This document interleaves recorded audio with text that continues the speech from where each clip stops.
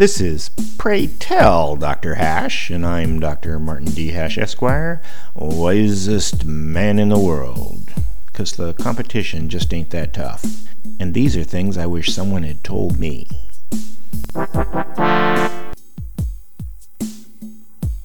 Today's topic, inclusivity. Meritocracy is one of the defining features of a liberty society, where people make decisions for themselves and reap their rewards.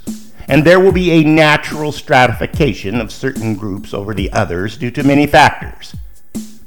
Mature, self-aware people will recognize the foundational strength of this ideology and accept their place in it.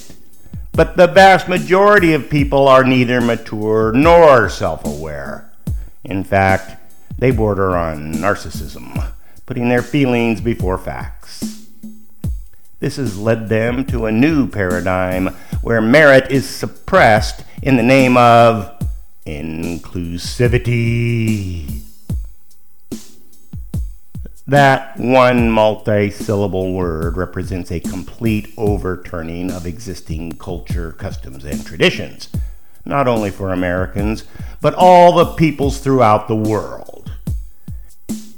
It's the idea that society has to ensure that whatever benefits and opportunities are there must be afforded to all its members, regardless of competency or inclination. No one must be left behind or excluded due to differences, whatever they may be.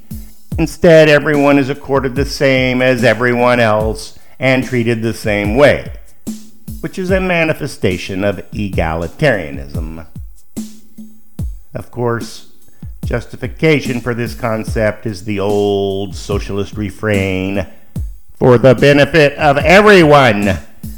But the reality is that it only benefits the artificially included.